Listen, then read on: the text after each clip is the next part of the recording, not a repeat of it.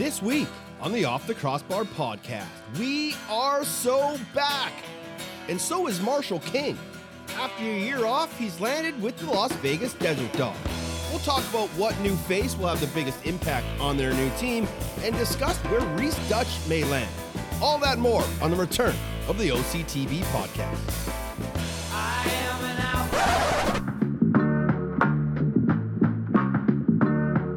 Good evening and welcome, ladies and gentlemen, alongside Pat Gregoire. My name is Teddy Jenner, and boy, have we got an absolute beauty for you tonight. And with under a minute left, we've got a transition play. Weiss in behind.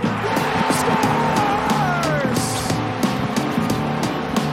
Nick Weiss gives Buffalo the edge with under a minute to play. File this under. Things you love to see. Trying to get to the middle before he does, and he scores! Tie game, 8-8. Williams has 4. And we got a brand new ball game here in Denver.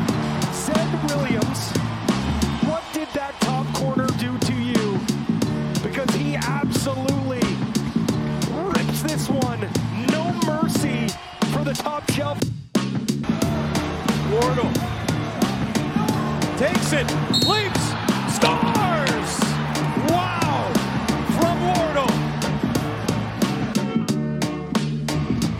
Colorado, underdogs no more. They win game 3 in Buffalo, and the Mammoths are 2022 NLL champions.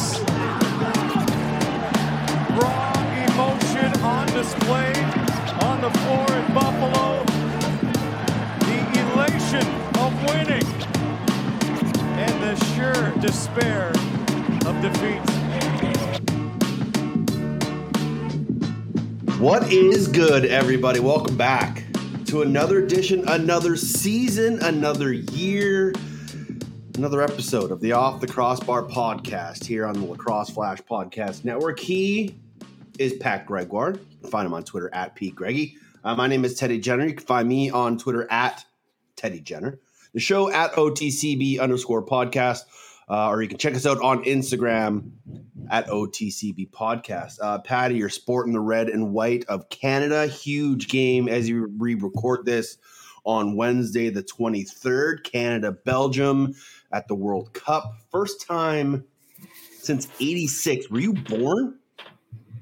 Nope. No, I was not born. I'm in 91. So that is just even crazier. You were born in the 90s, but yeah, it's crazy. It is crazy to see how far this nation, how far this team has come. I mean, it seems like it was just, not too long ago, Coach Herdman was saying like this team can make it to Qatar, and kind of people were like, yeah, no chance. Like you guys are getting better, but no way. And here we are. Not only is Canada at the World Cup, but they come in as the highest seed from CONCACAF. But this is a lacrosse podcast, so I won't go too hard on a tangent here. But Canada was absolutely rinsed in their group.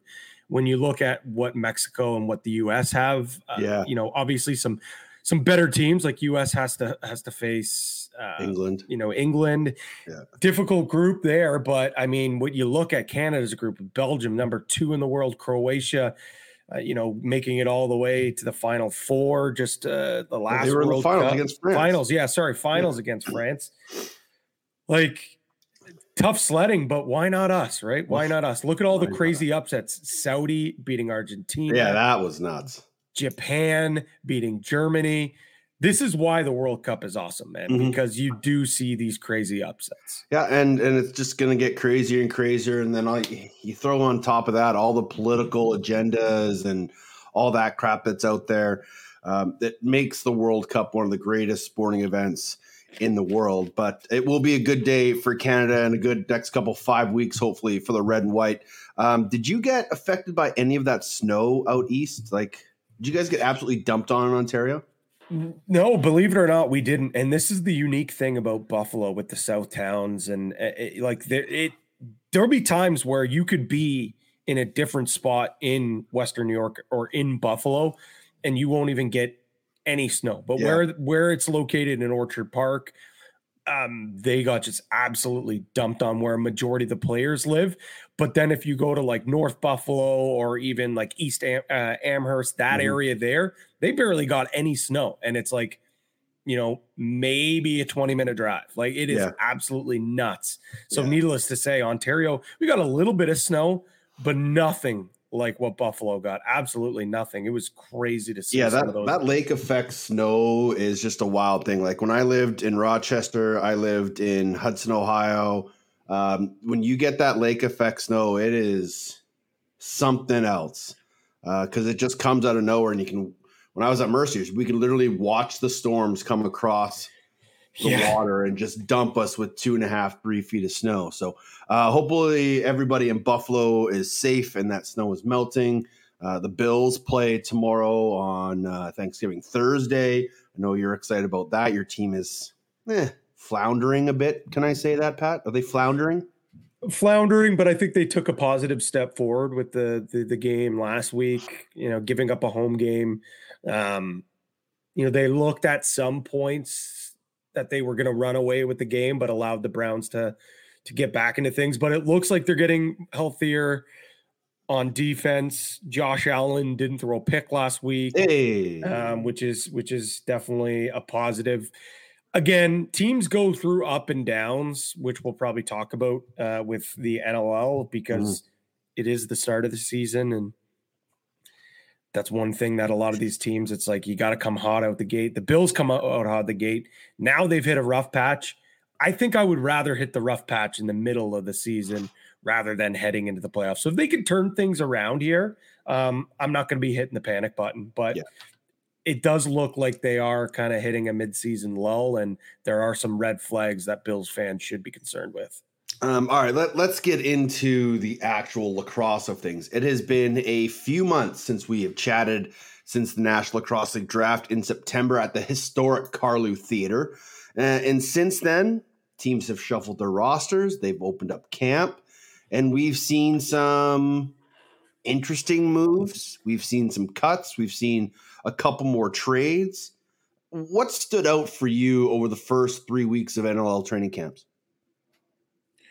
Well, before we kind of get into the cuts, but what stood out to me, the one takeaway that I had was from a social media standpoint. I love seeing that a lot of the teams have their social media staff and their video staff cutting up highlights, getting interviews with players besides just your typical like media day stuff. Like, it was really cool to see that. Like, I unfortunately just with how busy I was with work, being at the Grey Cup, hadn't had an opportunity to get to the track or Brampton for any games yet, but I feel like I have a pretty good pulse on what's going on camp because these social media teams are doing such a great job.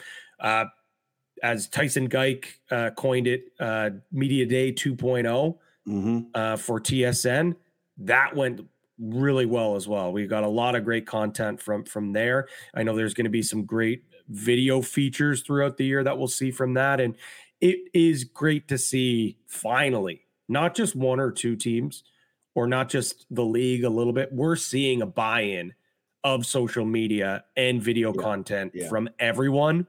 And it's so important, not just, to grow fans, but also to keep your fans that normally in other sports, like for the NFL, for example, the Bills go to St. John's Fishers for their training camp. Fans from Western New York can drive and go and see it. Not everyone has the luxury of being close to the track, which again, I think you're going to get to in a little bit. But not everyone has the luxury. Like someone from Fort Worth can't just hop on a bird. I mean, they can, but why would they hop on a bird and go watch an exhibition game in Brampton, right? This allows some of their fans to be a little more engaged, see what's going on, find out a little bit more about their new players. That was my biggest takeaway besides some of these cuts and player movement onto the pup or to the holdout list. So that was my biggest takeaway, at least. Yeah, I think my biggest takeaway is just as always how great a shape these guys are coming into each and every year and how much better the competition is each and every year because, there's no more coming into camp to get into shape. If you're not in shape by the moment you get to camp, you are already 3 steps behind the ball, and you have lessened your chances greatly by doing that. I've talked to a few GMs just asking, how some of the guys that I've coached are doing. And there were a couple comments from some coaches said, hey, he came into good shape, but he wasn't in the shape we wanted him to. And I think what that means is you can't just go to the gym and work out and do the same old routine. You got to be doing, systemic reps. You got to be doing like sparring rounds. You got to be doing like boxing workouts. You got to be doing plyos. You got to be all these types of conditioning and agility drills. You can't just go and throw weight around the gym and come in jacked. You have to be quick, agile, in shape, and ready to go. Because when you only have 4 weeks of camp, like 8 practices, you don't have time to catch up. And I think that's really one of the things that I've noticed this year is just the amount of talent that is at peak shape and coming in ready to roll right off the hop. So it's been a great start to camp. There's 1 week left of NLL training camps. It goes this weekend.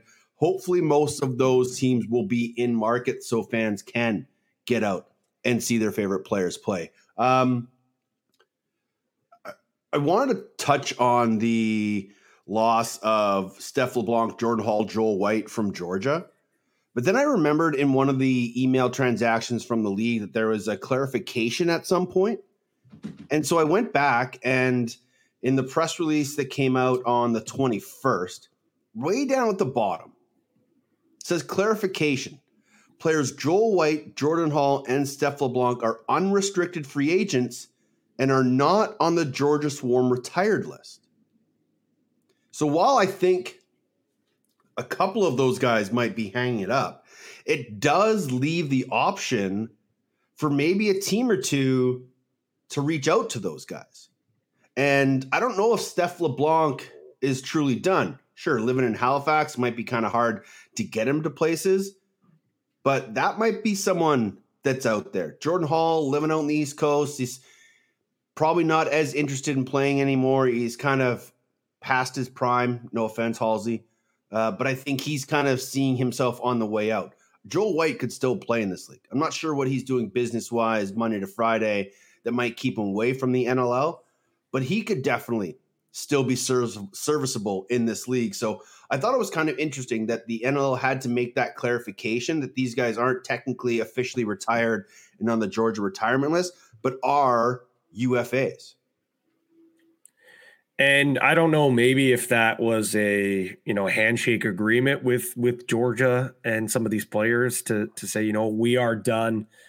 But if there is an opportunity to play, maybe not this year, maybe next year, that then allows them to go out and talk to other teams. Maybe they just knew they weren't going to be able to make the travel for Georgia and just assumed like, okay, this is it. But very interesting. I did notice that too. And I didn't know if that was just a logistical type of thing or if that's what we were dealing with. So obviously we can't go through every transaction that's happened over the past 3 weeks, but go to nll.com/news/transactions and you can see everything that's been going on. I'm going to stick with Georgia. Jeff Henrik on the PUP list is a little concerning. Because we still have yet to see him really reach his potential. That's a huge loss for Georgia when you think of the other bodies that they may have lost. And Miles Thompson is on the IR to start the season. So Georgia is in a bit of a hole, but they do have some great young talent. But that it kind of seems to me that Georgia is taking the biggest hit with players not going to be on that roster. Warriors placing Tyrell Hamer-Jackson on the IR. That is a huge loss for them if he's not 100% healthy. So there are some interesting moves. Any others that stand out for you? Well, this was a little bit ago, but again, you and I haven't had an opportunity to hop on the pod here, but seeing that Sean Evans is on the PUP to start camp, I don't know if this is just a savvy or wily vet saying I'm still dealing with some injuries that he was dealing with after the Man Cup that kept him out for Game 7. We knew he was banged up, but he was pretty confident, I believe, on the podcast with Jake and Tino and Evan saying that, his ankle's pretty banged up, but he thought he was going to be good for opening day. Mm-hmm. Now hearing from camp in Vancouver that it's likely he won't be ready for game one. Again, not a huge concern, but he's the type of guy that you would love to have in your opening day lineup.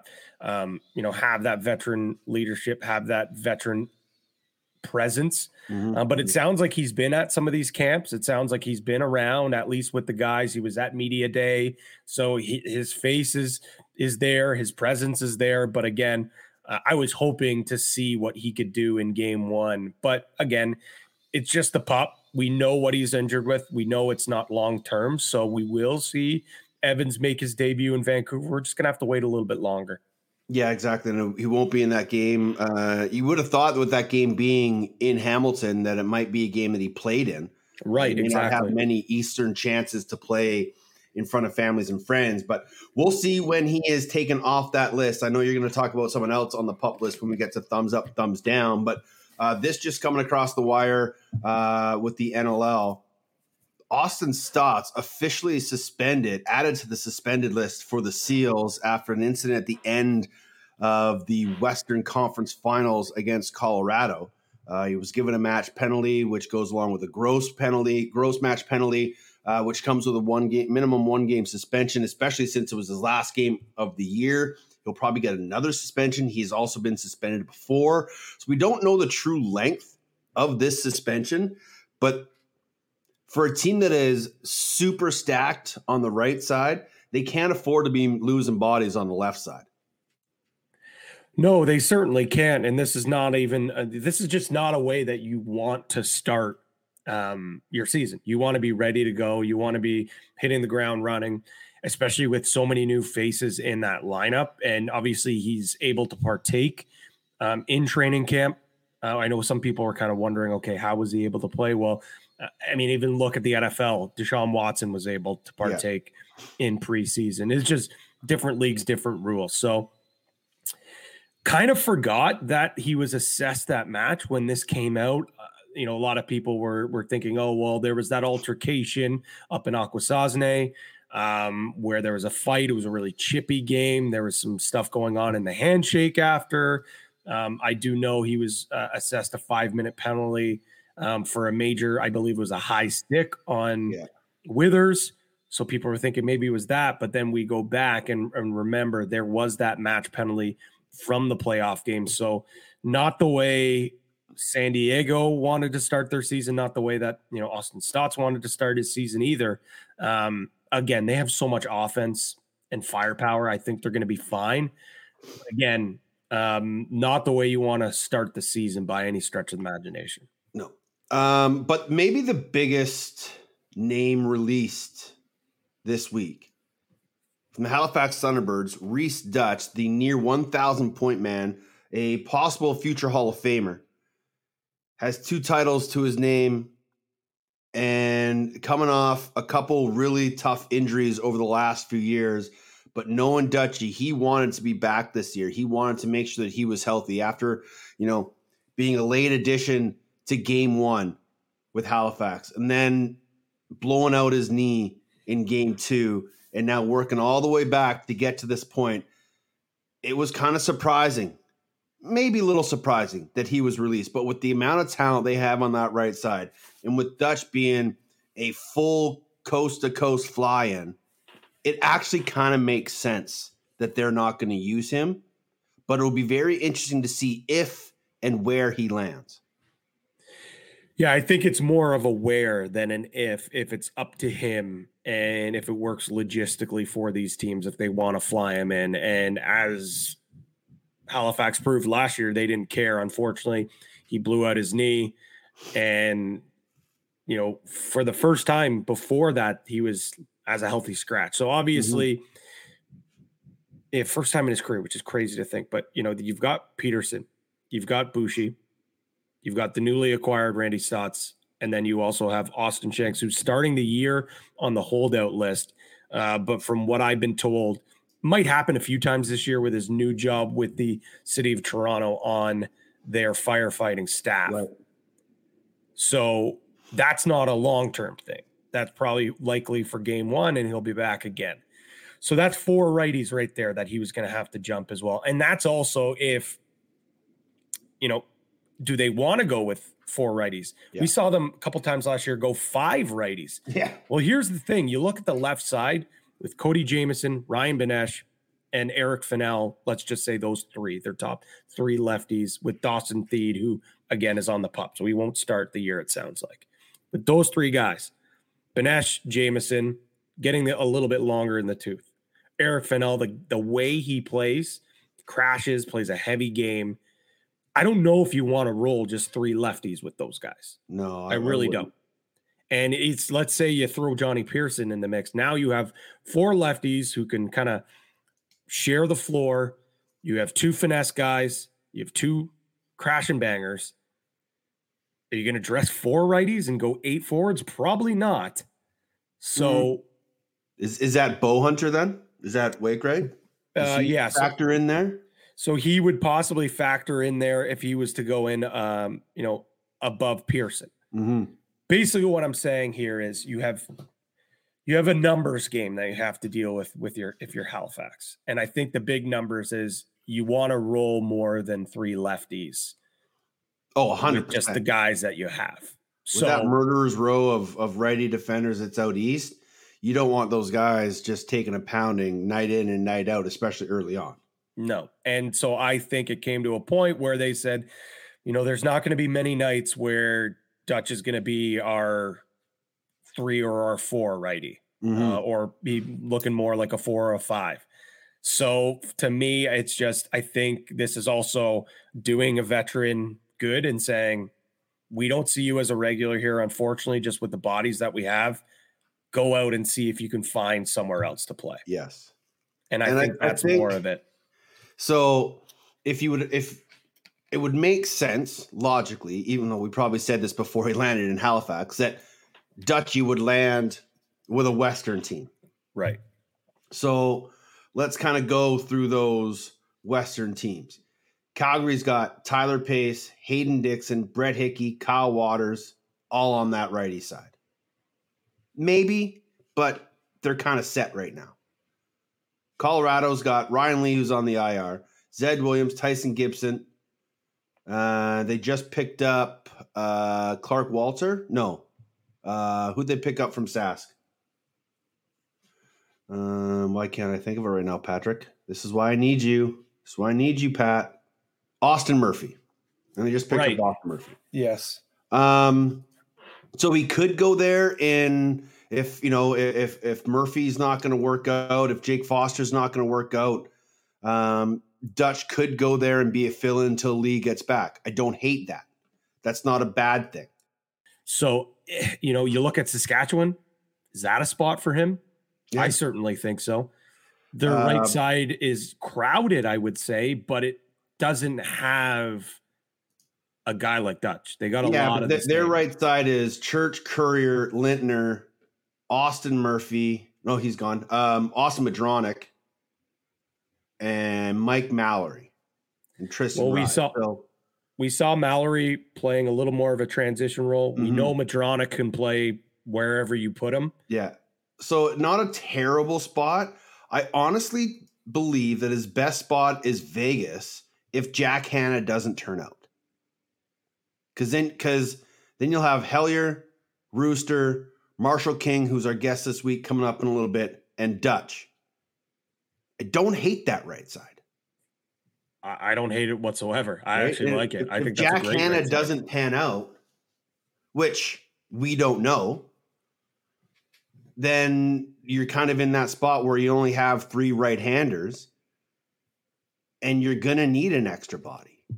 And so that could be a spot and maybe the best spot for Reese Dutch to land, other than, he's not going to San Diego. That's just never going to happen. And then there's Vancouver. If Evie's, depending on how long Evans is out, if Chase Scanlon's not going to work out, but you've got Dinsdale, Killen, and Keegan Ball. So Does someone in Vancouver swallow their pride and ask Reese Dutch to come back until Evans is ready, or just see how he fits in? Or does he end up in Vegas? That is the question of the day, Patrick. It is the question of the day, and we'll continue. And I know we don't want to belabor it too longer, but what about a team that everyone seems to be sleeping on in Calgary? Like, why not Calgary? I know they're looking to add some scoring on that right side. Yes, they have Dixon. Yes, they have Waters. Pace. And Hickey. Yeah, obviously this is Hickey's first year, so he may not work out. That's what I mean. Like, can you maybe this is a spot where Dutch doesn't land anywhere week 1, week 2. Yeah, and that's kind of how I feel. He sits on the shelf for a couple of weeks and okay, let's see what works out here. Mm-hmm. Because I know Calgary, they're very like, you talk to Calgary and they're very fine with that right side. But if Hickey doesn't fit in, or if, Dixon's really taking a long time to kind of find his spot, or Waters really isn't producing, again, just to bring in another guy. Because clearly, like, he had no problem doing that in Halifax. Mm-hmm. Like, he knew coming into Halifax being like, you're on the outside looking at, or go ahead and make it a hard decision for us to keep you out of the line. Unfortunately for him, his season was cut short with that injury, but he worked his way back into that lineup. And I think he's open to doing that at this point in his career. Yeah, I think, honestly, outside of San Diego, he really could land anywhere in the West. And I think every team in the West would be happy to have a 2-time champ, possible Hall of Famer, a guy that almost has 1,000 points in his career. Like, I don't know why you wouldn't want a guy like that. I understand he's got a bit of a high price tag at times. Yes, he's getting a little older and he's starting to run into injury problems every time he gets out there. But if you could add that in just to see what he can do for you for a few weeks, why wouldn't you? Okay. I know we said we weren't going to here, isn't it? What about the Buffalo Bandits? Oh, come on. What about, hear me out. Dane Smith, obviously we know he was holding out for a bit. He signed. He's ready to go.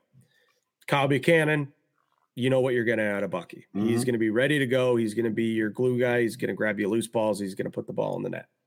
Chase Fraser, it sounds like he is not going to be ready for the start of the season. At least that's what I'm hearing.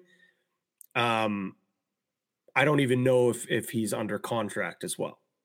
So there's 3 righties there. 2 that we know are going to start for sure. I don't believe Fraser is going to be there for opening day. At least that's what I'm hearing. Mm-hmm. Then it leaves Sam LaRue and Nathaniel Koznev. How do you pronounce that?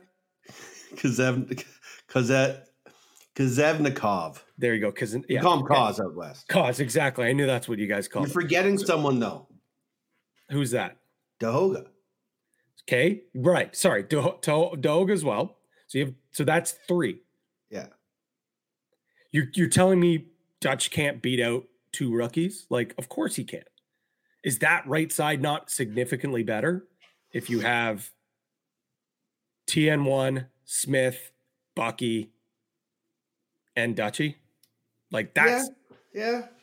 And then you sprinkle in Koz and LaRue or whoever wins that final 5th spot. Like, I don't know. I'm just throwing things out there just for argument's sake. See where they land. I get it. I get it. Is that not an option? I think it's got to be an option, unless they want to just roll 3 righties and run those 3 guys into the ground, which, I mean, totally makes sense because Dane Smith, if you asked him, he would love to be out there every single shift. Yeah. So, again, just a thought. Yeah, just percolating in the brain. I don't hate it. I guess we could probably say there are a few teams out there that could use his services. Like, look at the Toronto Rock right now. Who's their 4th righty? Josh Dowick? What if he's not? Okay, he's probably going to be there, but what if he's not quite ready? Yeah, I mean, again, like, they're a team that, they'll have Schreiber, they'll have Dawson, they'll have Keogh, and then you're forgetting Challen Rogers is going up the Oh, right. Never mind. He's not going to Toronto. Yeah. So Josh Alwick likely will be on the practice roster, or he's going to be the fifth righty and will be a healthy scratch and come into games whenever he is. Right. It sounds like down out the front door. Yes, that changes everything. Very, very worried. So what are your thoughts? Where do you all think Reese Dutch will land? Do you want him to come join your team? I'd want him on my team. But let's see. Thumbs up, thumbs down, Patty. What do you got? Thumbs up. Exhibition games in Aguasasne and Onondaga. That is awesome. We saw the games up in Aguasasne at the Turtle Dome. Amazing crowds. It sounds like the nightcap on Saturday was a sellout, standing room only. Even that Sunday morning game, it's I was listening to the radio broadcast, which was awesome that they did as well. They said that they were at close to like 1,000 fans, they thought, for a 10 o'clock morning game. And then we're going to see some exhibition games this weekend in Onondaga. So very cool that the league is giving this opportunity to young Indigenous players to see other Indigenous players play at that high level. And I was reading one of the articles on NLL.com, and Warren Hill and Austin Stotts and I believe Randy Stotts even mentioned it too. It just gives these kids an opportunity to be like, that can be me. Yeah. I can do this one day, and gives them hope. But it also, there was a charity aspect to it as well. And it's nice to see the NLL recognize the roots and go back to where the game was created, and celebrate the roots of the game with these exhibition games. I don't know if it would ever happen, but kind of cool to see maybe like a regular season game, like a one-off at these buildings. I think that would kind of be cool. Yeah, I could definitely see that. Anoa Lagoa Arena, I don't know, it fits maybe 700, maybe 1,000 people at most. But what an atmosphere that would be inside there. It is such an incredible, historic arena, the Turtle Dome. It would be awesome to see. It would be very cool to see a game in Onondaga at that incredible field house that they've built down there. So I know the National Lacrosse League is trying to do a lot more of these things to connect with the Indigenous people and our Indigenous roots. And this has just been kind of one avenue to do that, which kind of leads me to my thumbs down, because they have all these great facilities out east at the track in Onondaga and Akwesasne. There's not a single multi-team camp happening out west. And I'm just going to say it. It pisses me off. I want to watch some lacrosse. This is not fair. I'm stuck here on an island. Everyone's having fun watching all this lacrosse out in Ontario. And they got nothing out here. Why do you guys hate us so much out west? I don't get it. In years past, we've had San Diego, Colorado, Calgary, Vancouver, all four of those teams come out here, multi-game sets, multi-practices, tons of people to interact and talk to. This year, nothing. I know there was the World, U18 hockey championships going on. So a lot of the LEC was booked up. But man, that field house just sitting there with a turf field and 4 locker rooms and some seating would have been a great place for a lot of these teams to come out west and have a camp. But no, they don't want it. They didn't want it. I'm a little upset about it. And I understand why you're upset about it. I wouldn't be surprised if there's others that feel your sentiment, but I'm going to take it from another perspective and not just the fan. But if you're Vancouver, you're not concerned that you didn't get one actual, I know they did some scrimmages against their own players, but you didn't get any other game. Yeah. You didn't see another color. The other night. I don't know, man. And I get it. This is a hungry team. This is a team that, brings in a new coach, has this, quote unquote, new culture brewing in Vancouver. Mitch Jones is back. But it's just different when you see a different color out there. When you're 100%. when you're and for those fringe guys to battle, like to go, balls to the wall against another team, fight for your spot or fight for your spot in the depth chart, move up. But when you're just playing scrimmages against your own team, of course there's going to be guys that don't care. But again, like there's also going to be other guys who have a spot that might not be going quite as hard. Yeah. But when you're seeing another team, you're playing another team, you're going to go just as hard as you do for a regular season game. Yeah. And like I said, Brad and I talked about this the other night when we got together just to have some drinks and shoot the shit and just kind of catch up and get ready for game one. And it has to be concerning because it's a completely different animal playing against another team, whether it's preseason, whether it's championship, whether it's middle of the year. You just have a different MO going into those games. And how do you know where a guy stands when it's not against other competition? And maybe this is Troy Cordingley's way. Maybe Cords isn't an exhibition guy. Maybe this is part of the new change of that regime. But I just don't see how it can benefit you to not have any preseason or exhibition games against anybody. And I don't know. I don't want to say I think it's going to be a detriment to this Vancouver club. Maybe they come into that game one incredibly fresh because they haven't gotten the crap beat out of them for 3 weeks playing a bunch of these other teams. And, maybe they're going into that opening week and say, hey, no one's got film on us.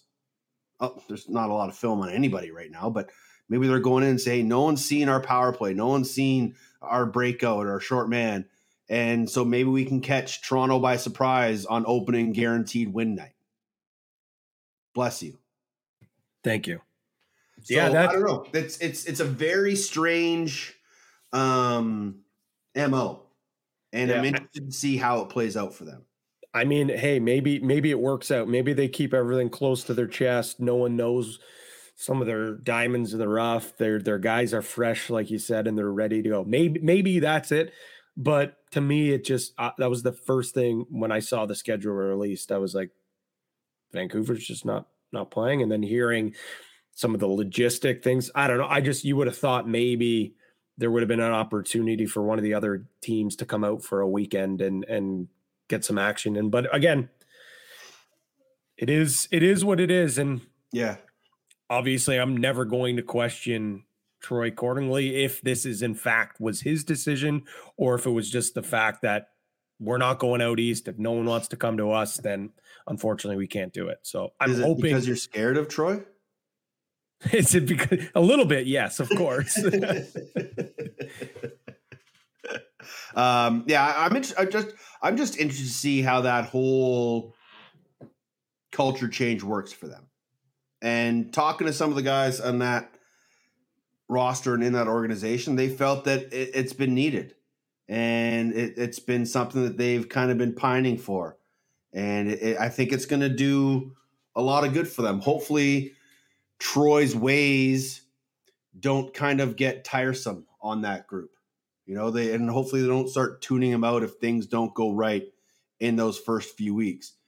But they've got a great chance early on to really do some damage. They got, the Rock in week one, the following week, they've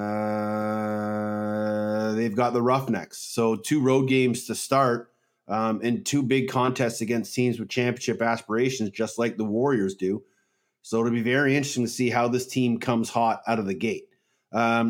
Opening weekend, you will be in Halifax as Alex Pace makes his return to the. Whoa! What? I didn't get to do my thumbs down. Oh, I was just going on a tangent. I wasn't really going anywhere else. I was going. Okay. I was just going to say, week 1, you're in Halifax. Alex Pace returns to the Rock. I'll be in Hamilton for the Rock, taking on the Warriors. Both those games on TSN. We'll get to that. Pat, what's your thumbs down?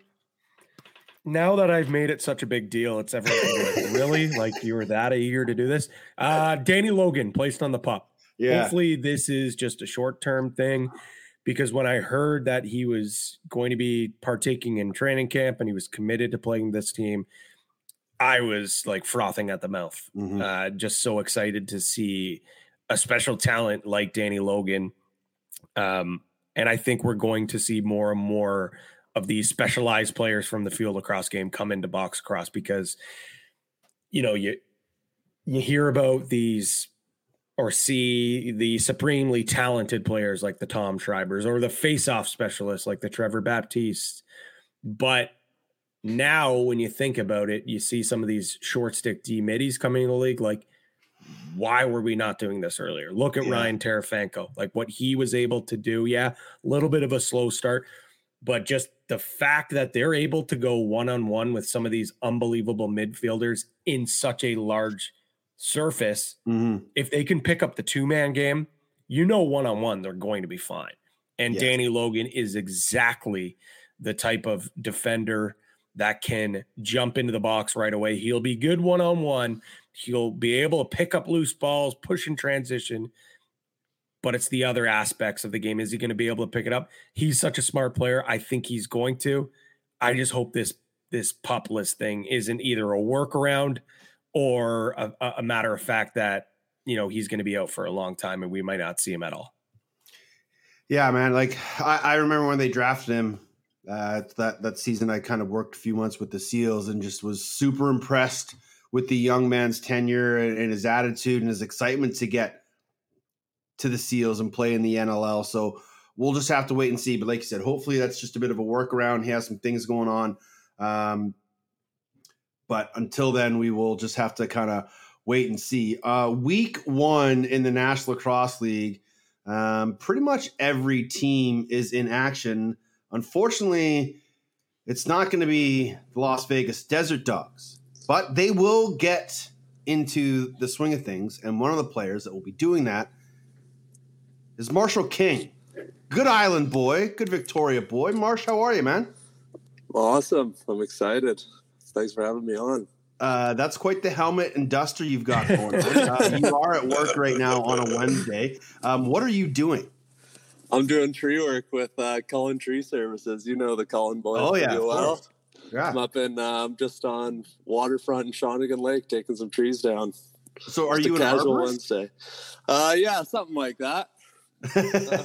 Jack of all trades. I don't go up the trees, but I do pretty much everything else to make their lives easier. So kind of started as a summer gig hanging out with them just because I stopped working when Emily was going through her treatment and stuff like that. And then when I started going back to work, they asked me to come out, and I ended up sticking around a little longer than I expected, but got no complaints, so it's going good so far. I'm pretty sure Sean Williams is happy you're not climbing trees. Yeah, exactly. A couple weeks out from the start of the year. That's You mentioned Emily. You're with a new team in Las Vegas, but you also finally got that new ring that you've been wanting for. Congratulations on proposing to Emily in Paris at the Eiffel Tower. Like, you're making all of us guys look bad. How was that moment for you? Yeah, it was unreal. It's funny to say that because I got a hard time from all my couple of Emily's friends all have boyfriends who are all pretty close guys to me, and they're pretty pissed off that I set the bar a little too high. But no, it was a long time coming. I mean, Emily and I have been together for 10 years now, so she's always been the one. I've known for a long time that she's the one, and we just happened to be planning a trip to Europe that we wanted to do when I was getting back from college, but COVID kind of put a fork in that. So it was nice that we finally got to do the trip, and I just kind of figured, if I'm going to be in Paris, why not take advantage of that opportunity? So it was cool that I got to do that. And it was a moment that I'll never forget. How is Emily doing? She's doing good. Yeah, so she did chemotherapy treatment, which was the treatment that I stepped away from NLL for last year. It's pretty intensive chemo, and it was basically her cancer is deemed incurable. So it's basically the nodules in her lungs weren't considered to be able to shrink from whatever treatment she did, but the treatment that she did ended up shrinking the nodules. So it was considered medically impossible, but it happened. And they don't know why it happened, but we're obviously over the moon about it. So she was supposed to be starting treatment again this past September. And they basically said to her, we see no reason for you to do treatment because even though she stopped chemo earlier in the summer, it could still be actively shrinking the nodules in her lungs. So they'll give her another 3-month break from September. So in the new year, they'll do more follow-up scans, see how things are going, and, go from there. But for right now, she's out of sight, out of mind. I have all the respect in the world for her because she doesn't let it stop her from living her life. And, it inspires me every single day to, take advantage of every opportunity I have. And yeah, I'm really lucky to have her in my life. So I'm happy for her and I love her to death. And I can't wait to see what else she can do. That's amazing to hear. And I'm sure she gave you the full vote of confidence to get back out on the floor as well. Yeah, absolutely. And I think she was definitely in the same mindset as I was when I ended up getting the opportunity to go to Vegas, because I know that I didn't really get I definitely got a fair shot. I got plenty of opportunities in Calgary, but I'd never really found my feet there. So I think both of us were on the same page that Vegas is kind of a new second chance for me. So I'm ready to take advantage of it. How have the early days with Vegas been? They've been awesome. It's really cool. It's obviously my first time being a part of an expansion team, so it's a little bit different when you're thrown into a locker room and we don't have an identity. We don't have like an established characteristic of our team. So it's really cool that we kind of get to build it all from the ground up, and especially with a guy like Willie at the helm, you can just see it in his eyes every time we come in to like dap each other up at the end of practice or coming in to end things at the end of the day. Every single time we stop anything, he just stops and he looks around and he's got the biggest smile on his face and he's just expressing his happiness and his excitement. And, it's contagious. It puts the same mindset into all of us that, we're all here for the same reason. We all want to make a big splash because we know like what expansion teams. The expectation is that the expansion teams come in and they usually struggle to start, but even Panther City last year, we saw them open a lot of eyes, and we're hoping to do the same thing. You had a big summer this last year, 75 points with the Shamrocks. How much did that help you with confidence, knowing that, if you're given an opportunity here in Vegas, you're going to be able to step in and shine? Yeah, it helped me a lot. And I think confidence is really the key there. I think that was something that I kind of lacked in Calgary. And when I was stepping into the lineup, I wasn't really playing the way that I knew that I can. And going into this summer, I knew that looking at our lineup and the guys we had on our team, I knew that there was an opportunity for me to step into a bigger role. And Simmer, our head coach in Victoria, kind of set the standard for me in our training camp this summer, saying, this is an offense that you're going to be a big contributor in. I want to see you shooting the ball. I want to see you taking over games. So having that belief in me, I think really helped my confidence a lot. And it helped me realize that I can still play with the best of the players. And because, obviously many NLL players are playing in the summer. So it gives me hope that I can transition from summer ball into the NLL and have the same impact. You talked about going into that locker room and not seeing a lot of familiar faces and not having a culture. It does help to have a few familiar faces. Jacob Ruiz there, obviously on that right side with you. You guys created a great duo. Rob Hellier's there. You saw him play in Victoria that one summer your last year, junior. So how does that help the transition where there are some familiarities in that room? Yeah, it helps me a lot. Obviously, it was tough to see Jackson Nishimura go in the trade for Rooster, but I did know that having Rooster on the same team as me after playing with him this summer, like I was talking to him from the get-go as soon as he got traded about how excited we were to play with each other, because this summer I can confidently say he's one of like the favorite players that I've played alongside, especially being the same hand. It's really nice having the chemistry with him. We already have the groundwork done, so we don't have to start from ground zero. And Rob is one of the easiest guys that I've been able to play with because he can create so much for himself. I really just felt like the first couple of weeks with him, I really just have to let him do his thing and just find my little slots in the area, because we all know how dominant he is with the ball, and it benefits me because I just kind of have to mirror him, let him do his thing, and let the defense put all their attention on him, and I can just find my slots. We were just talking about possible landing spots for Dutchy. And we mentioned that, Vegas is really hoping that Jack Hanna can kind of break out. A guy that hasn't played a lot of box lacrosse. What are your impressions of Jack Hanna in your first few weeks? My impressions of Jack Hanna is that he is going to open a lot of eyes this year. And I think he's going to surprise a lot of people, because I'll tell you right now, he is not your typical American field player who has a tough time transitioning to the box game. He is somebody who has, for the size that he is, the athleticism that he possesses, he has one of the quickest first steps I've ever seen. And I'm excited to see what he can do, and I'm excited to play with him, because like I said, it took me off guard for how good he was making the switch to box. And yeah, like I said, I wouldn't be surprised if he's up there for Rookie of the Year candidates, because he was really making his mark in the first couple of weeks of training camp.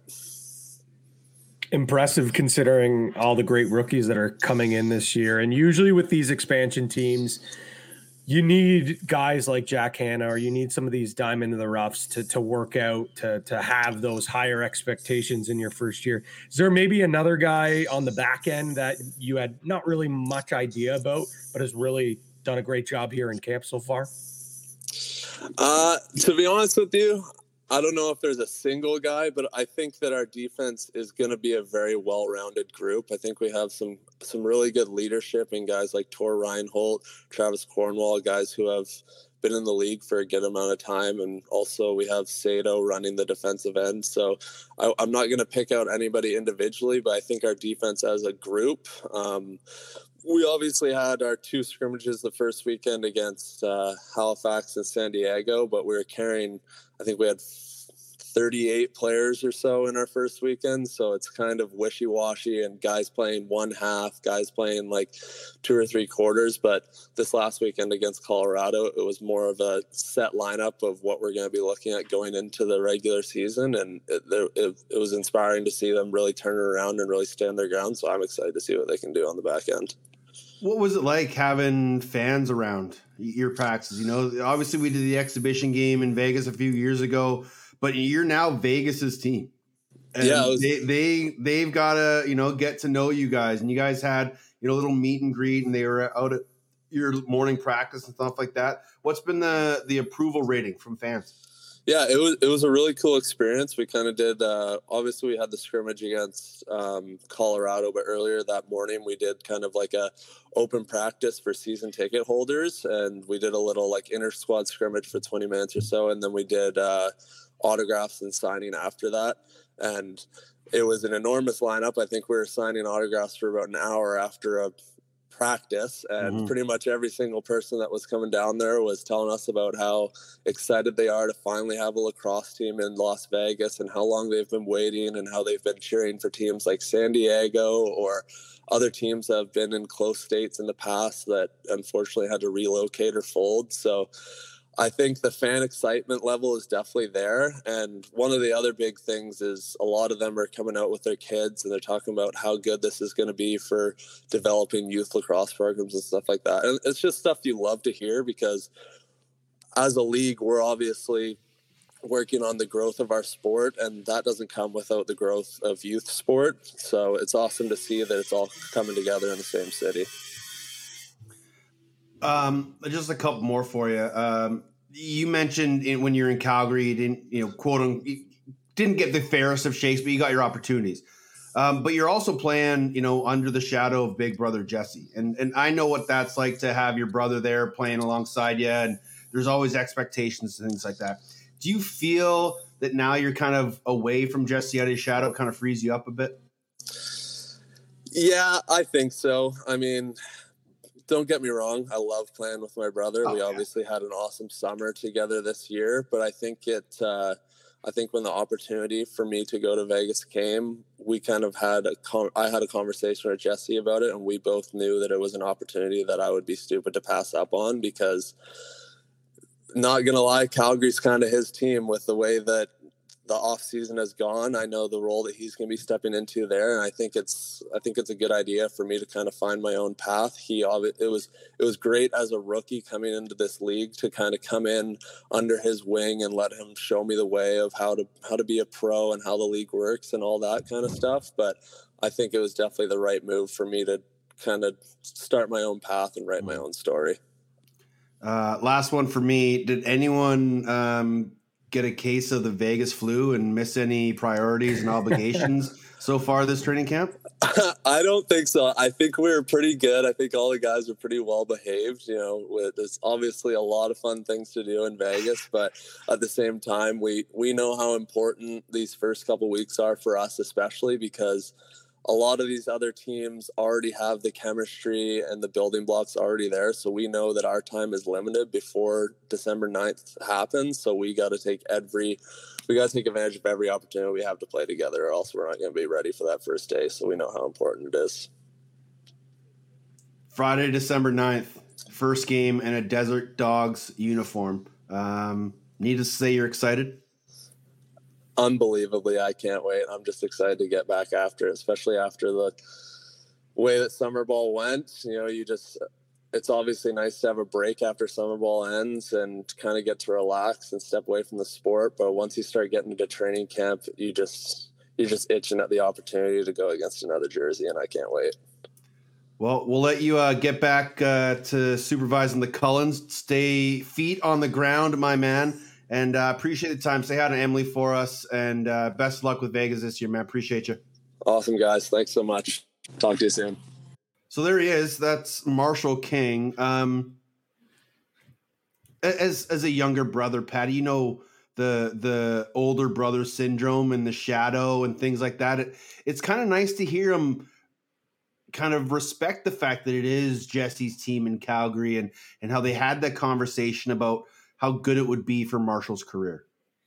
Yeah, I think that's just the type of character that the Kings are, right? They obviously have a ton of respect for each other. And I think most brothers would just be like, nah, screw it. Let's play together. Like, it's awesome. We get to be on the same team. Family gets to see us. But for Jesse to realize, like, hey, this is actually an unbelievable opportunity. You should go. And for him to realize, you know what, this is Jesse's team. Like, this is his squad. This is an opportunity to me to kind of go make my own mark. That's awesome to hear. That's awesome to hear, because I think a lot of people kind of get lost in the allure and the thought to play with, their brother. And it is really awesome to see that that's the way that they thought of things. So Marshall King and the Dogs will have another camp this weekend. They get opening weekend off, which is kind of a little unfortunate. We would love to have seen them make it going, but they'll play their first game against Panther City, and they'll have to wait a couple weeks before they debut at MGM. Was it Michelob Ultra Arena down there at MGM? So we'll have to wait for a first debut of true lacrosse in Vegas, but that means you still have time to get your preseason bets in. It's time for Patty to take over. Time now for Box Bets, your source for all the lines, odds, and props from across the world of lacrosse. Brought to you by CoolBet.com. Stay cool, bet responsibly. Hey, we're having a good day, lads, and we're still in the mix, baby. All right, Patty, Box Bets time. CoolBet has just hit the ground running before the season even starts. Preseason favorites. There's a ton of player prop bets out there already. Where should we start? Let's start with the big one. Let's go over the odds to win the NLL Cup, and no surprises here, I don't think, with the favorites, the team that won the offseason in San Diego. They are plus 600. Toronto next at plus 700. The Buffalo Bandits just short behind, alongside the defending champions, the Colorado Mammoth, at plus 750. And then you have Halifax and Saskatchewan both sitting at plus 900. The New York Riptide making some waves here, and 12-1 to win the NLL Cup. The Georgia Swarm at 14-1. Alongside also the Philadelphia Wings at 14-1, Panther City plus 1,500, Albany at plus 2,000, Calgary plus 2,000, Vancouver 25-1, the Vegas Desert Dogs at 30-1, and the poor Rochester Nighthawks getting absolutely thrown under the bus here at 75-1 to win the NLL Cup. I'm shocked by that. $10 wins you $750 for Rochester to win. Instant reaction there. Obviously, I know you said that surprised me. What was the biggest shock, I think, with those initial odds that were posted for you? I think Georgia's a little high for me. Yep. I think Calgary's a little low for me. I still think they have what it takes to compete.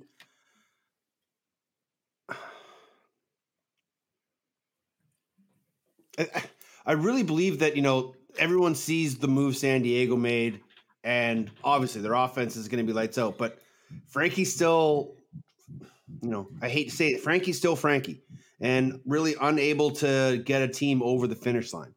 So to see them as the number one dogs, I get it. I just don't think they're that high. I love Toronto being up there. I think they're definitely going to compete. Buffalo and Colorado coming out next. I would flip-flop Calgary and Sask. If that was me, I would drop Georgia. I'd probably bump Albany a little higher. I would definitely bump Rochester a little higher. I think every team could probably bump a little higher, but that Georgia one really stuck out to me that they were so high. Yeah, I tend to think so too. I think that's the Lyle factor, to be quite honest. And we know their offense should be pretty solid.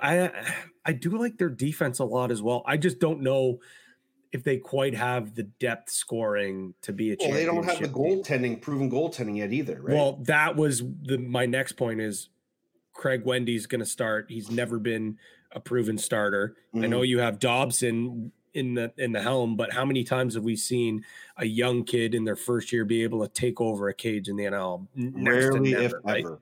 Right? It usually takes them at least 1, 2, 3, sometimes 4 years. Yeah. Don't know if it's going to take Dobson that long, but for him to come in right away and turn this team into a championship contending team, I don't see it. I will say, and again, I won't go too much into a deep dive here, but you do that in your box bets articles. Exactly. You can check that at Lacrosse Flash. But I will say, and I'm not saying this is my pick, but I will say this. If you believe either Toronto or Buffalo are going to win an NL championship, I'd bet it right now, because I don't think you're going to see these odds much worse. I think both teams are poised to start strong. Sure, maybe one of these teams come out slow. I just don't see it. Buffalo hasn't, especially Buffalo. Let's stick with Buffalo. If you think Buffalo is going to win, I don't think you're going to get them better at 750 at any point. No, once they start winning, that gets lower and lower and lower. Right, exactly. And for me, I don't know if I would be, just because this is a team that hasn't been able to get over that hump. But if it's not this year, it's probably never, because they're going to not blow it up, but they're going to make some drastic change, and maybe the team will get it done. But I should say this core group, especially on the offensive front, if it doesn't get done this year, I think we see some sort of drastic change. I don't want to, ruin our NLL preview show that we did with DK. That'll be going out next Thursday or this Thursday. But there's I give a pretty good hot take in there. And I think that if Buffalo does win, I think we do see a bit of a change within that organization, from not say top to bottom, but there are some pieces within that organization that probably will take that championship and call it a career. Let's just say that. That's totally fair, and we won't spoil anything else. Teddy, is there any other prop? Should we maybe dive into some of the player prop? Well, just to let folks know what you can bet on at CoolBet right now. You can also bet on to clinch the East Conference title, the West Conference title. There's also to make or miss the playoffs, odds for that, odds to reach the NLL Cup Finals. And then, of course, there is also player points and player goal props. Can I get New York to the Eastern Final? Can I get that as a bet? You 1000% can get that, and that will be plus 550. Love it. I think that's my value right now. Getting New York to that Eastern final. Plus Wow. 550. Don't hate it at all. Wow. Okay. All right. Oh, Eastern final. My apologies. Yeah. We do not have Eastern those up final. yet. I thought you said NLL finals. No. Eastern final. Let's see if we can get that up for next week on the pod. Let's see if we could do that. I like that. But I would say then you're probably looking at like plus 350 maybe, which is still really good value. Yeah, absolutely. Really, really good value. Yeah. I haven't player props. No, I haven't. I need you to go over the player props. I'm locked out of Cool Bet right now. I have to talk with a regional manager. Okay. All right. We'll see what we can get done there. So looking at some of these player props, so basically, again, if you're new to betting, player props for seasons, there's totals. You got your over, you've got your under. For example, Adam Charlambides, total goals in the regular season, 13.5. You can either bet over or under.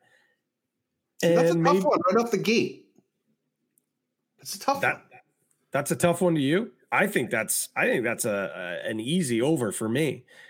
I really think Charlambides has an opportunity here to really light the lamp.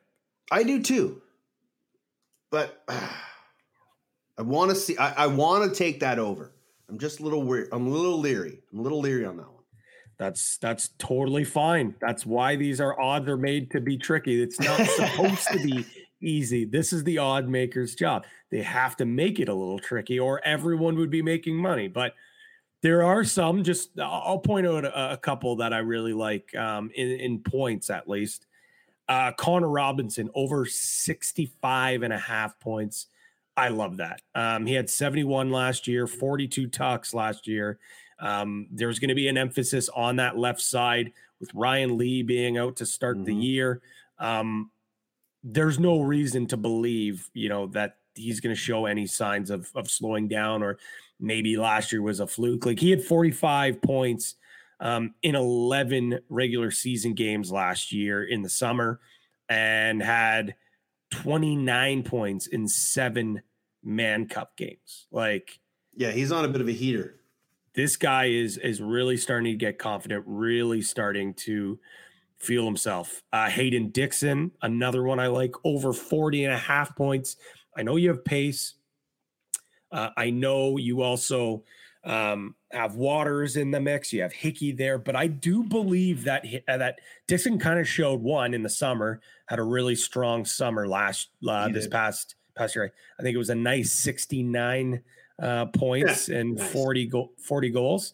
But for me, he's obviously not Curtis Dixon, but he's a type of player that's going to score similar goals that Dixon scored. Like, he's a guy that's going to take a defender to the net. He's going to drive to the net. Where Waters is a big banger. He's a crasher. He's going to take some shots from the outside. Hickey's going to blast some shots from the outside. I know pace is dynamic as well, but Dixon just has the ability to create things on his own, create his own shot, or create space. And for me, him going cross floor to King, who I think is going to have a monster season. That's some value there. Another one I wanted to go over with you, and I can kind of run this down. And as we talked about, Challen Rogers playing O this year. Yeah. I just wanted to go over his totals to see if you think they're too high, too low, or just right. See, I was going to say, do the odds makers know that he's playing straight front door? Oh, they do, because if they weren't, I'd be hammering these overs. Challen Rogers, for his goal total, 33.5. Huh. And for his points, 70.5. Man. So it sounds like the odds makers think that Challen Rogers is going to transition, no pun intended, quite well to the offensive side of the ball. 70 points is a lot. Am I going to hit the under? Probably not. But I will just say that is a lot of points for a player that's playing his first season out the O-door in quite some time. Okay, Maybe so what was his goals? 33? 33.5, and his points were 70.5. Okay, well, last year in a quote unquote transition role, he had 21 goals. So that's 13 more goals that he would need, playing straight out the front door. And 30-ish, roughly 30 points on top of that. I don't think that playing straight offense for him will create, well, okay, it will obviously give him more opportunities because he's out the front door. But I truly believe his true strength comes in transition. He may get more power play points this year. I just don't know how much more damage he does as just a true offensive player, because look at how many goals he got just running down the floor, using his speed, using his athletic ability. So I'm going to take the under on the goals and the under on the points. So I will flip-flop. I know I said I wouldn't take, but let's say for argument's sake, this is not an official play. This will not be showing up on my blog or anything. I would lean under for the goals, and I think I would lean under for the points, but take the over for the goals, because you did mention 21 last year. Keep in mind, there was a stretch about halfway through the season where he was essentially just playing offense when either Dawson or Schreiber were out. But now when I say Schreiber, now I'm thinking, shit, he's going to get so many assists playing with Schreiber. Yeah. All he's got to do is just literally pass the ball, and there's a good chance Schreiber. I don't know, man. This is why the odds makers are so good, at their job building some of these odds. And you can check them all at CoolBet right now. There's specials, all the odds, and then of course, probably early next week, mid next week, we're going to have game odds, and we're going to have props, and we're going to have things to bet on individually for the games. And you know what else we're going to have, Teddy? Tell me. We're going to have our parlay back. Yeah, we are. We're going to have our parlay back, and we'll have that next week ready for you for the episode. You'll be able to bet on that.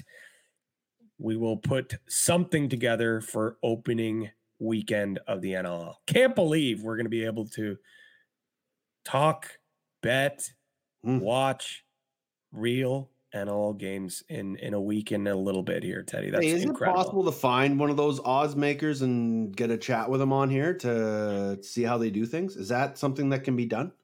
I certainly know a guy, so I think I could ask for sure. Yeah, cool. That'd be kind of, it would be kind of an interesting conversation to, because when we heard that betting in the NLL were kind of, for lack of a better term, going into bed together.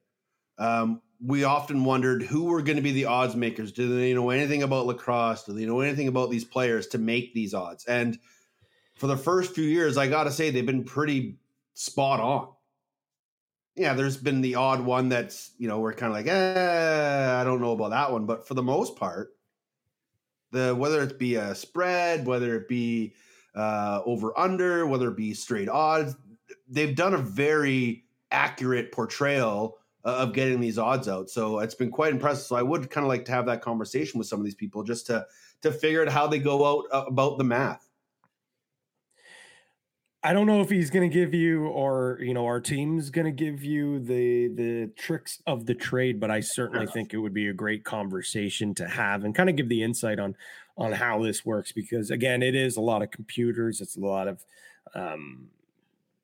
math, but there is a human element that goes into it as well, because you and I know these games aren't won and lost on spreadsheets. They certainly help.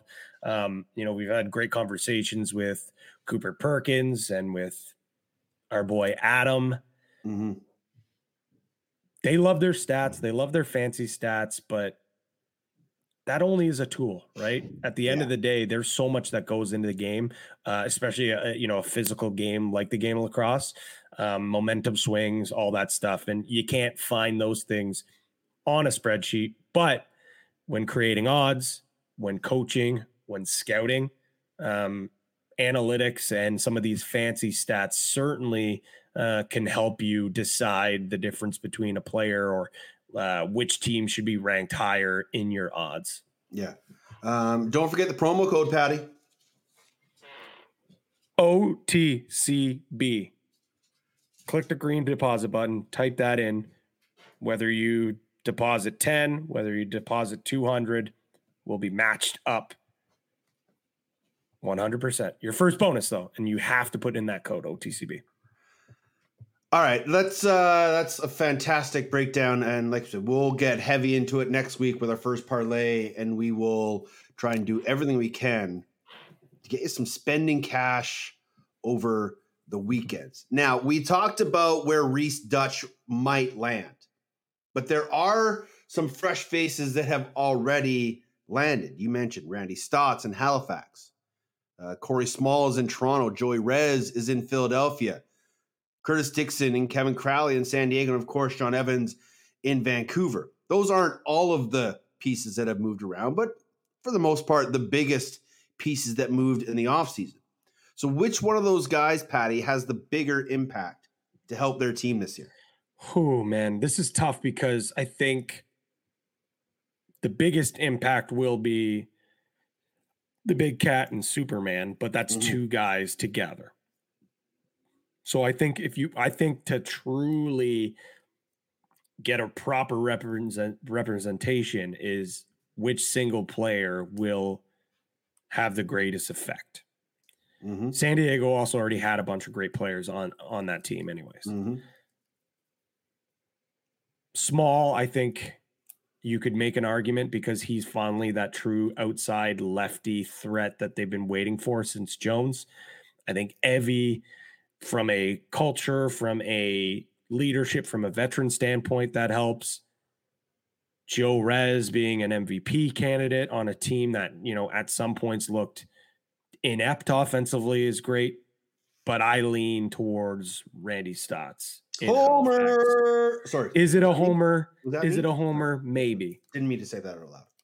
But I truly believe that, last year we saw, their offense looked brilliant at some points, but as we got down the stretch, their power play was abysmal. It was abysmal all year, Pat. Near the end of the year, it was like they might as well have just, not even the ball in the net and walk back. Yeah. It was tough to watch. And it didn't make sense to me because how many great players they had. But I think the issue with the team last year, or one of the issues offensively, they had a lot of the same. Yes. Especially on that right side.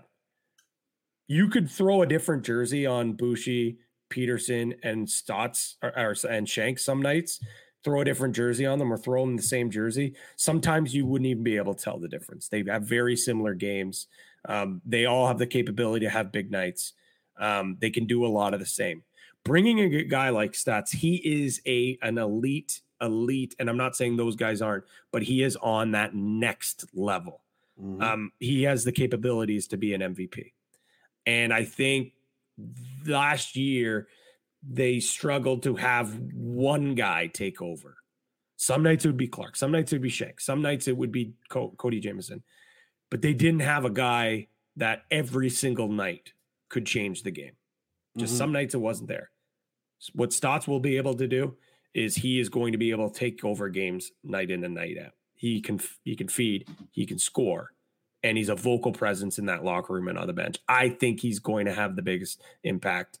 But again, all those guys certainly will change the way their offense is going to look. Yeah, it's, the thing with Halifax last year that just stood out to me was, and you kind of mentioned it, they had so many bodies and they wanted to keep everybody happy that they were rotating guys. And they never really had the same 7 forwards week to week to week to week to get that chemistry, to get that rhythm, to get the power play just snapping the ball back and forth, because when you're putting guys in and out and you're taking guys in and out, it disrupts that.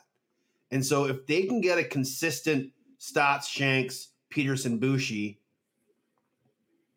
I think that's a very positive thing for them. If they can get Jammer and Benny and whoever that third lefty is until Fennell gets back, it's going to be tough. But once they're a cohesive unit, I think they'll be fine. And I think you're right. Bringing Stats in just kind of settles things down. I think Corey Small, with the way that Dan Craig took off and the way that Zach Mans is progressing, I think having Corey Small there just gives them an extra weapon. And I don't think Smallsy's going to have to be as productive as he needs to be or maybe thinks he needs to be. I still think he's going to put up 65, 70 points this year. But he's going to be a big addition to that group. We've often said they need lefties. They need lefties. Well, now they got 3 pretty damn good lefties on that side. So I think that's a great fit. Joey Rez with Matisse and McIntosh and Sam and Leclerc, he's going to get 75, 85 points. I don't think he's a 100-point guy in Philadelphia. He may be, but I don't think he's going to be a 100-point guy. Evie, the culture, absolutely. Once he's healthy, I think he can really help that team. But you mentioned it, man. Superman and the Big Cat in San Diego, they have familiarity with each other. They played some junior lacrosse together. They are going to be dynamic. And when you add them to Westberg and Trey Leclerc, and then you add in the lefties in that group, that is going to be one scary-ass offense. Yes, there's only one ball. But those guys probably won't care if it means they're all getting to a title. Kevin Crowley's never been there. He's never been to a championship game. He doesn't even have a lot of playoff success with the Philadelphia Wings. So I think he sees the big picture, and I think those two guys are just going to be an absolute force. And if you watch some of the videos of social media that the Seals are putting out, those two guys are already clicking and having a lot of fun down in the sunshine of San Diego. Did you see Dane Dobie got a soother in the mail? That was an all-time troll job. All-time. Couldn't believe it. So if you didn't see it, on Dane Dobie's Twitter feed, or Instagram feed, you can find it. The Seals posted it as well. A unnamed fan in Victoria sent Dane Dobie a soother and basically said, here, you can use this when little baby gets tired and starts to whine, paraphrasing. P.S. You're not a ref. And he went to social media and said that he absolutely loved playing in Victoria and the fans are what makes it so great. And it was just a pretty cool / fun little troll job that he got in the mail. But those are fun things and great little stories and just like you said, what an absolute troll job that was. I honestly, I couldn't believe it when I saw it. It's like just incredible. Just absolutely incredible. I don't even know how you think of to do that, but man, lacrosse fans, you are a passionate and funny bunch of individuals. Any other final thoughts as we get set to wrap up our first show in a few months, Pat? My final thoughts is I'm just so excited. This game, this league is back. The pod's back. We're back. We're going to be broadcasting games. It's exciting, and it kind of creeped up out of nowhere. Like, I don't remember training camp feeling this short. Sometimes it felt like, okay, let's get this. Okay, like, yeah. It literally feels like guys were reporting to training camp just yesterday, and then now, boom, we've got games next weekend, and we've got a great opening slate, which we'll go through next week, probably in great detail. Mm-hmm. But we start off in Halifax. The Wings are in town. You mentioned the homecoming aspect there. You've got guaranteed win night in Toronto. I love that they did that opening night against Vancouver. Amazing. You want to talk about elite troll jobs? Yeah. That's one there. Firewolves, Bandits the next day, Seals, Riptide, Nighthawks, Swarm, Mammoth, Rush.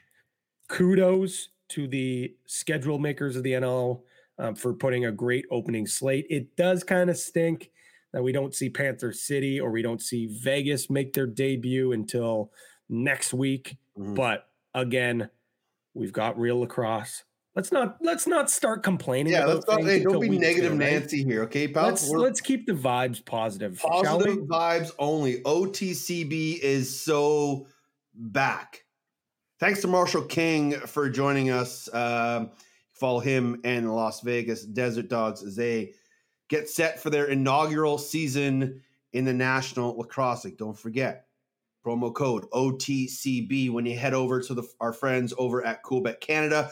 Find Patty on Twitter at Pete Greggy, the show at OTCB_podcast. I am at Teddy Jenner, and we're on Instagram at OTCB Podcast. We are 1 week away from opening weekend. Next week, we will break it all down for you and have another fantastic guest. Thanks for spending your day with us. And until we speak again, stay safe and be excellent to each other.